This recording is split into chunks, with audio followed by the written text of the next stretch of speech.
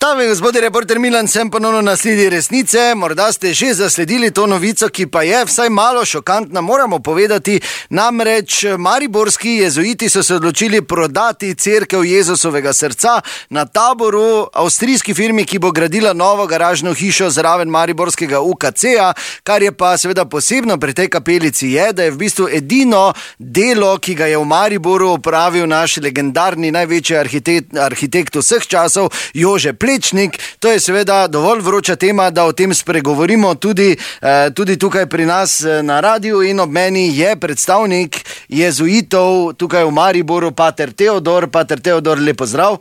Ja, dober dan, ali vse v večjo božjo slavo, tako kot mi rečemo. Drugače pa dobrodošli v družbi Jezusovi. Dobro, se ne pristopam, ampak tematika je nekaj drugega. Kako ste zdaj v bistvu prišli na idejo, da prodate v bistvu edino Plečnikovo stvaritev v našem mestu? Ja bi samo popravil, not samo je Plečnikovo, od zunaj ni Plečnikovo. Ne spremeni dejstva. No, dejstvo je tudi, da to ni spomeniško zavarovano, oziroma ni pod spomeniškim varstvom in je naša lastnina, lahko delamo točno kaj hočemo, ne? Ja, zdaj ne več, ne? Ja ne, ker se je že vsedlo na TRR. Mislim, kupnina je že poravnana, ja. Ok, in zakaj ste v bistvu se odločili za prodajo, če smem vprašati? Ja, pritiskali so na nas, pa smo podlegli pritisku. Za pravo ceno, domnevam. Ja, Jezusa pa za mali denar ne moreš kupiti.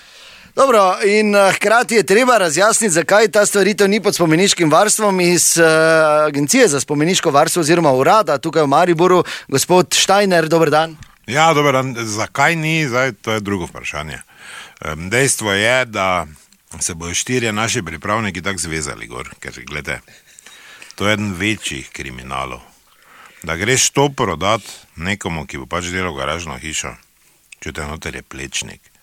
Mislim, jaz ne razumem, tega me je bilo najmanj strah, da cerkev prodaja svoj sedež. Da se oni zanimajo, kam iti. To je edina praktično kapelica, mala cerkev jezuitov tu v vzhodni Sloveniji. Ob tem, da vsak od tih klanov, da rečem, reče, da tak spada pod Rim, čeprav v Rimu ne vejo skoro za nobenega, zato te vse žive veje, in se v bistvu poserjejo na našo kulturno dediščino v mestu. Jaz sicer ne vem, kaj točno gospod Štajner govori, ampak samo tako mi rekel, recimo, ko se je lupla kapelica, pa je bilo treba fasado narediti, ko so nam žlebe cuknili, pa je bilo treba menjati kritina, ko je puščala, takrat so pa vsi tudi v državi, pa v vseh uradih delali samo, to ni naše. Zdaj pa, ko smo naše prodali, pa je njihovo. Ja, kaj rečete na to, gospod Štajner? Daleč od tega, da bi se mi to lastili.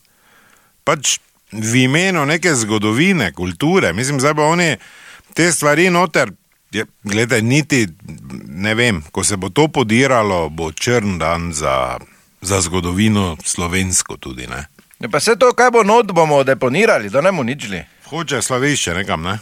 Ja, ne vem, kaj imate vi kaj placa? Prosim. V Hočah, draga, so to skladišče v Hočah. Čujte, dajte se nehati zajebati, pa povejte en pametni razlog, zakaj ste vi to prodali. Ker ste nam vi s podhodom do tog vernikov prekinili.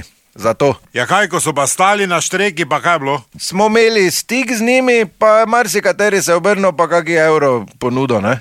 No in kaj zdaj pa ste vi to brez slabe vesti prodali. Zdaj se boste pa vsak v novem Audiju vozili, niti v kutah, ne, ker tak imate srajce neke. Tu pa tam se boste pri kom dnevni sobi dobili, tam kam boste sedež dali, molili oziroma kako botelko spili, pa nikome ništa, kot ste rekli. Ne, žal, jaz na tak način s takim nevernikom ne morem komunicirati, žal mi je. Dobro, hvala, drage dame in gospodje, da nas ne pozabite, resnica ni plenica, pa vendar marsikomu smrdi.